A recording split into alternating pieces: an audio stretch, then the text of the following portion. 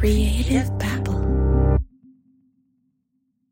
Do you think a former president would ever fall for a Ponzi scheme? Well, this is a story I had never heard of, but it really happened. Yes, Ulysses S. Grant, the Civil War hero, and the former president got bamboozled. He got swindled by a Ponzi schemer. It's a crazy story, and you should check it out on my podcast, The Ponzi Playbook.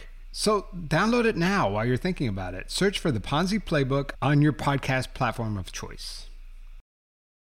This episode contains strong language and depictions of illegal activities that's not suitable for young audiences.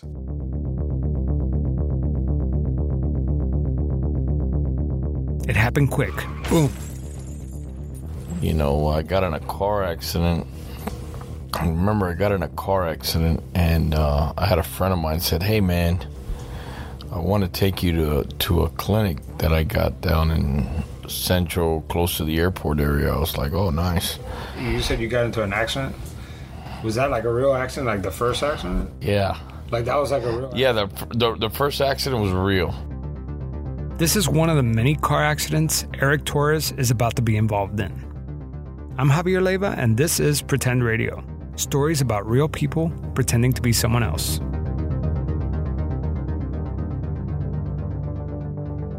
Let's talk about Eric Torres and how he became a career criminal, a con man. He started scamming auto insurance companies, then the con got bigger and more elaborate. You see, that's how it works. Once a con man gets away with it once, they have to do it again. But the next time, the con has to be bigger and more complex. This is part one of Birth of a Con Man. In this episode, we'll focus on Eric's early career staging car accidents in Florida. In part two, we'll focus on the con that made him millions and contributed to one of the biggest epidemics this country has ever faced. So let's jump back in. Eric was in a legitimate accident, and his friend referred him to a medical clinic. So how'd you meet that guy? Like, what happened was that a friend of mine found out that I had an accident. His dad owned a towing company, so his dad was referring patients to the guy's clinic, and his dad was getting a kickback for bringing people in that had just gotten accidents. So that's how his dad was able to, figure out what this guy was doing. He built a relationship with the guy, and, the more people he was bringing, the more people he was paying for their business. So the next day, Eric goes to the clinic. So I go in there, I meet this guy. This guy tells me, "Hey, man, how many people were in your car?" And I tell him, "Well, it was like 2 of us." And he's like, "Look, if you bring that guy over, I'll give you $500 for you and him." I was like, "Wow, $500, 20 years old. It's a lot of money." So I said, "Sure, no problem." So I brought the guy over. We called the insurance company. We did all the things we needed to do. We did our x-rays and stuff. And the guy called me later on in the afternoon, gave me $500 for me and my friend. I was like, "Wow, man." He's like, "Listen, if you refer me any other people, I'll give you $500 per person." So I was like, "All right, cool, man. I think I could do something." Sounds like easy money, except how exactly do you find people who have just been in a car accident? Simple. You just stage an accident. So I ended up finding somebody else to stage a car accident. I tell him, "Man, listen, I got this guy. He'll give me $500. And they were like, "Oh, yeah, give you $500. I was like, "Yeah, $500 for each person in the car." So Eric gets $500 per passenger and then gives each person in the car $100. So I remember telling one of the passengers, "I give you $100. And they were like, "Yeah, man, I'll do it for $100. I said, "Listen, man, you're going to get a lawsuit at the end. You know what I mean? So you're going to end up winning more." Imagine you're driving on the road when suddenly a beat-down car full of passengers pulls into the lane right in front of you. Then suddenly the driver slams on his brakes. You look up at the rearview mirror and there's a car behind you, but it's too late. You're in a three-way accident. But no one should be hurt, right? It was a minor fender bender. Wrong. All 8 passengers stumble out of both cars, holding their necks and rolling on the ground. The police shows up and writes an accident report. So I go and I remember crashing the bumper with a random car. We drove late night and we randomly picked a car and just ran into it and crashed the bumper. Gave it like a car crash look. Drove about 3 blocks away or 4 blocks away. Called the cops and said, hey man, there's somebody hit and run us. They're like, oh yeah, sure, no problem, we'll send the cops over. So they send the cops over, and I remember that the cop came, he did a police report. Next morning I called my guy. I told him, hey man, I got another guy of mine's just got in an accident, he wants to go check you out. He said, sure, no problem. I was like, all right, perfect. So I went up there and I took my guys over there. It was 3 of them. I gave my buddy, the driver, $500. I gave the other guys $100. I remember keeping almost $1,000. And I was like, wow, man, I think I could do this all over again. See, Florida is one of the few states that has a no-fault law that is designed to cover financial losses and cover medical expenses for crash victims, so that they don't need to go to court and file a lawsuit to establish who's to blame. For personal injury protection in the state of Florida, you're covered $10,000 per person. So what they would do is, if they were billing the insurance companies $10,000, they'd give you $500. They'll make $9,500. So they're paying you to earn your business, whether you're faking the accident or not. And then they're telling you, hey man, at the end, you could get a lawsuit as well. You could sue the cars that hit you. You know what I mean? So when you come to look at it, nobody's really coming out of pocket. It's all insurance scamming money. Well, not exactly. To Eric, these little fender benders seem like a victimless crime. In his eyes, everybody wins. The clinic gets their $10,000, he gets paid, his buddies get paid. Even the poor schmuck who got hit got his bumpers fixed. Everybody wins. But the reality is, we all lose. Miami is the 4th most expensive city for car insurance, most likely due to stage accidents like this. The average cost for full coverage in the state of Florida is $3,300. That's almost 4 times the national average. So I pretty much went and took off and did it on my own. I started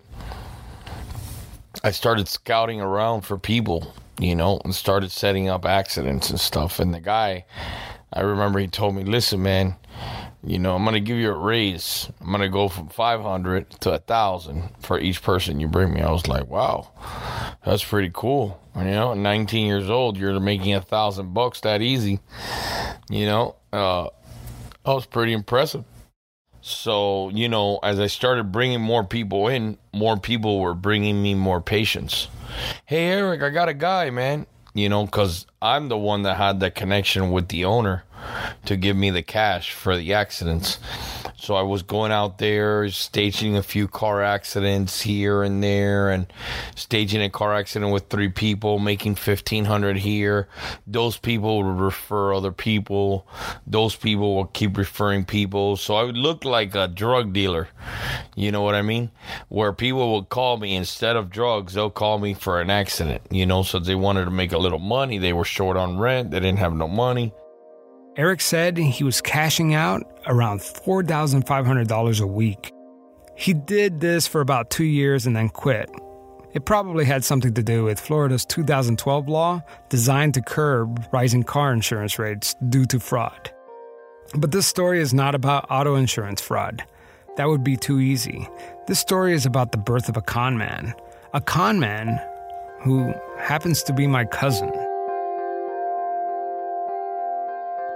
See, Eric and I grew up together. We were like brothers. If I had to describe Eric as a kid in one word, I would say affectionate. He's always, and still does, have a good heart. But over the years, we began to go in different directions. I stayed out of trouble and, well, he relished in it. After middle school, I wanted nothing to do with him and the life that he was living. It wasn't until recently that we started talking again. He's older now and has a beautiful daughter and seems to have matured. He looks back at his life now as if it were all an act. He was pretending to be the bad guy, but I'm not so sure. Everything I told you so far is new to me. I wanted to learn more about what happened after we stopped talking as kids, so I gave him a call. I had to become a bad guy. So I had to prove to other kids that, hey, this is not just a front. I do the bad stuff too. So I remember I was like 14 and I started off at a Target and I told my friend, man, I'm not scared. I'm no bitch. I'm going to walk in here. I'm going to fucking go steal me a CD player and I'm going to just take it. And he was like, yeah, man, you the man. I had a bunch of kids rooting me on. I had to show them what I was trying to cover up as a bad guy was the truth. So I went in there, I took the CD player, ended up getting caught. Cops came and, oh man, it was just a mess. But hey, it gave me more power to prove to these guys that I was a bad guy. At the end of the day, like I always said, I was scared to go home. I was frightened of my stepdad beat me up and, problems. So I'm not even going to pretend to understand what he means by being a bad guy in order to protect himself. But what I do know is that Eric had a rough childhood. I saw it with my own eyes. Eric's stepdad loathed him. Eric wasn't even allowed to eat at the table with him. He had to eat dinner in his room. And I'm a father now, and I can't imagine treating my children the way his stepdad treated him. Still, that doesn't excuse this whole bad guy facade. So after that incident, I went to high school. I met these guys. These guys were really bad. These were really bad guys. And other friends used to tell those guys, hey, man, this is a really bad guy, too. Hey, man, this guy Eric, he's a bad guy. Man, he comes from this school, Ponce de Leon. He comes from North Miami. This guy's super bad. And people were like, well, let's see how bad he is. They wouldn't, like tell me, hey, let's see how bad he is. But I know they were expecting me to be that kind of bad guy. I used to want to show off in front of the other bad kids. I was like, man, I need a car radio. My car radio broke. So I remember breaking into one of the cars in the school parking lot, taking my radio, and the guys were like, oh, man, this guy's really crazy, man. This guy's really crazy. I was like, yeah, man, I don't give a fuck. I need this fucking radio. I'm going to take this shit. And he was like, oh, man, yeah. He's like, the word started getting around, and I was, crazy. It worked out perfect. And the kids started, more and more kids started respecting me, look up to me. Eric went from noble kid to shoplifter to breaking into cars. Home burglary was a natural next step. This guy tells me, hey, man, let's go break into the house. So I was like, in reality, I didn't want to do it. I'm just going to do it. I can't back up now. It's too late. So I jump in the car. This is early in the morning. I jump in this car. And I'll never forget, it was a brown Cadillac. I told him, look, man, I'll be the driver. Because, deep in my heart, I didn't want to break into anybody's house, take anybody's stuff, This just wasn't my type of bad guy situation. All right, let's go. I'll drive. Nah, man, what do you mean you're going to drive? You're going to fucking go in this house with us. Were you fucking scared, dude? I was like, oh, man. And I was like, nah, man, dude, I'm not fucking scared, bro. Fuck you mean, man? I ain't fucking scared. I'll show you how to do it. He ended up knocking on the door, and nobody answered. So we went, and he kicked the door down. He's like, all right, man, come on. So I remember he had like sock gloves. They used socks as gloves to hide their fingerprints. They ended up taking a TV and a few other things. Now Eric broke into his first house, so he had to do it again. But now I gotta be, if I'm gonna go forward, and I already broke into a house, I'm gonna have to be the leader of this pack. And, I was telling him, come on, man, let's do this house. They drive to their second house around 3 o'clock in the afternoon. It's hot and muggy, a typical day in Miami. We went into the backyard. We opened the glass sliding door, went inside. He goes, all right, we're in, man. Go park the cars. As I parked the car in the corner, I'll never forget this moment. I was looking at my hand. I was like, damn, man, I knew, my conscience, my subconscious was telling me, Eric, you're doing wrong. But as I look up, about 3 blocks away in front of me, I see a cop car. I see a cop car looking dead at me. And I was like, oh, shit. So I kind of panicked. I freaked out. I put the car in drive. I drove back to the house that they had broke into, and I started honking. I'm like, hey, man, the cops are outside. The cops are outside. He's like, oh, shit. And 15 minutes later, we were surrounded by cops. Eric and another guy named Carlos make a run for it. So I ran, and I grabbed one of my other guys, Carlos, and I tell him, hey, man, let's go, you and me, and let's split up. So me and him ran. We jumped over a few fences, and we hid in a canal for about 4 hours. After 4 hours, I told him, man, let's just get out of here. When we got out of the canal, we start running, and we see a cop. Oh, man, it was the worst nightmare. We see this cop, and he's like, get on the ground, get on the ground. So I get down on the ground, boom, we ended up going to jail. Eric went to jail. 2 years later, he goes to jail again for violating his probation. So I ended up going to, I went to court. I remember my mom walking into court, and one of the public defender lawyers tells my mom, hey, look, if you pay $500, get him a private attorney, he might not go to jail. And my mom was like, hey, you know what? I'm tired of dealing with him. Whatever happens to him, let it happen to him. She turned her back, walked right out. The judge says, hey, I'm going to sentence you to 1 year and a day in prison. But, I was thinking in my head, gosh, please just turn her back on me. I'm only 17. I always knew he was hanging around with the wrong crowd. I just had no idea the type of things that he was getting himself into. He went from being a petty thief to ripping off giant car insurance companies. After his stint staging car accidents ended, it almost seemed like he got away with it. My probation officer calls me, says, hey, man, I need you to come on in. And I was like, sure, man. What's the problem? I was just there on Friday. He said, yeah, well, I need you to come back. So I was like, all right, I'll be there Monday. So I showed up, and sure enough, man, there was 2 fraud detectives there waiting for me. And I was like, oh, man. They said, hey, man, you got to go to jail. I was like, go to jail? I was like, sir, what do you mean, They're like, yeah, man, you're wanted for 80 counts of insurance fraud and 80 counts of grand theft. And I was like, fuck, shit, man, this is fucking crazy.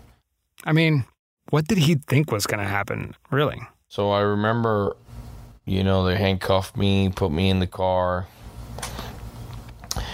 drove me down to the police station. The cops were trying to talk to me and say, hey, man, I really need you to talk. And talk to me about your buddy, which they wanted me to talk about the owner of the clinic. And I said, hey, man, really, I ain't got nothing to talk to you about, There's nothing to talk to you about. No, well, you're going to get off the hook, but this guy, he can't get off the hook. And you're the only person who's actually going to be able to testify against him in court. And I said, well, because that's not going to happen. In business, you shouldn't burn bridges. On the street, you shouldn't snitch. And, just being part of a street business, you don't want to talk to the cops because you kind of lose your credibility. You kind of lose a lot of people. You lose trust. You lose a lot of things. You want to go to jail, but you want to stay in good terms with people because when you come back, you need them. I remember I went to jail and I ended up going to court. Prosecutor was like, "Hey man, you don't want to talk on your guy." I said, "No, I got nothing to talk to about this guy." Eric was found guilty and sent to prison for over 2 years. So what now? How can he turn his life around? Does he even want to turn his life around? I mean, once you become a convicted felon, the system is set up where you kind of stay stuck in the same rhythm. Because even if I wanted to wake up the next day and try to become a doctor or become a paralegal or try to sell cars or have a car dealer or, just try to be a regular citizen, the system just won't allow you to. It's a very, very crazy system, and that's kind of why you see most criminals become career criminals because of the way the system is set up. I wanted to change my life. I wanted to open up a car dealer. I wanted to, do a lot of things that I can't do. I mean, till today, I can't even get a job driving around as an Uber driver because I'm a convicted felon. I can barely do any food deliveries because of the way the system is set up. It kind of sucks, but it is what it is. So, I mean, you come out here, you could try as much as you can, but just because you're a convicted felon, you're probably the only opportunity you get is to be a construction worker and be a handyman and get paid minimum wage. You'll never get the opportunity to get a high-paid salary job no more. So, I mean, you got no other way to look towards is to go back to what you could do. Eric's story doesn't end here. In fact, it's just the beginning. Eric's next con is his biggest and most ambitious yet. I went online and I put a few ads on Craigslist looking for a doctor. I met with the doctor. The doctor was a cool guy, man. He said, "Yeah, man, the doctor straight up tells me, hey, man, yeah, I know what's going on, man. I want to make some money, too." The Birth of a Con Man, Part 2, next time on Pretend Radio.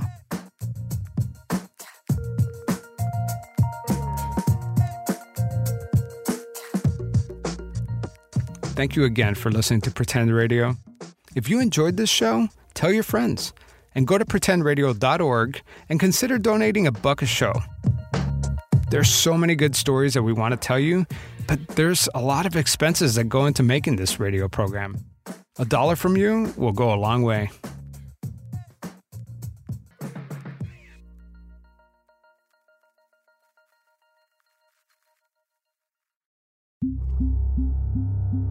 Creative Babble.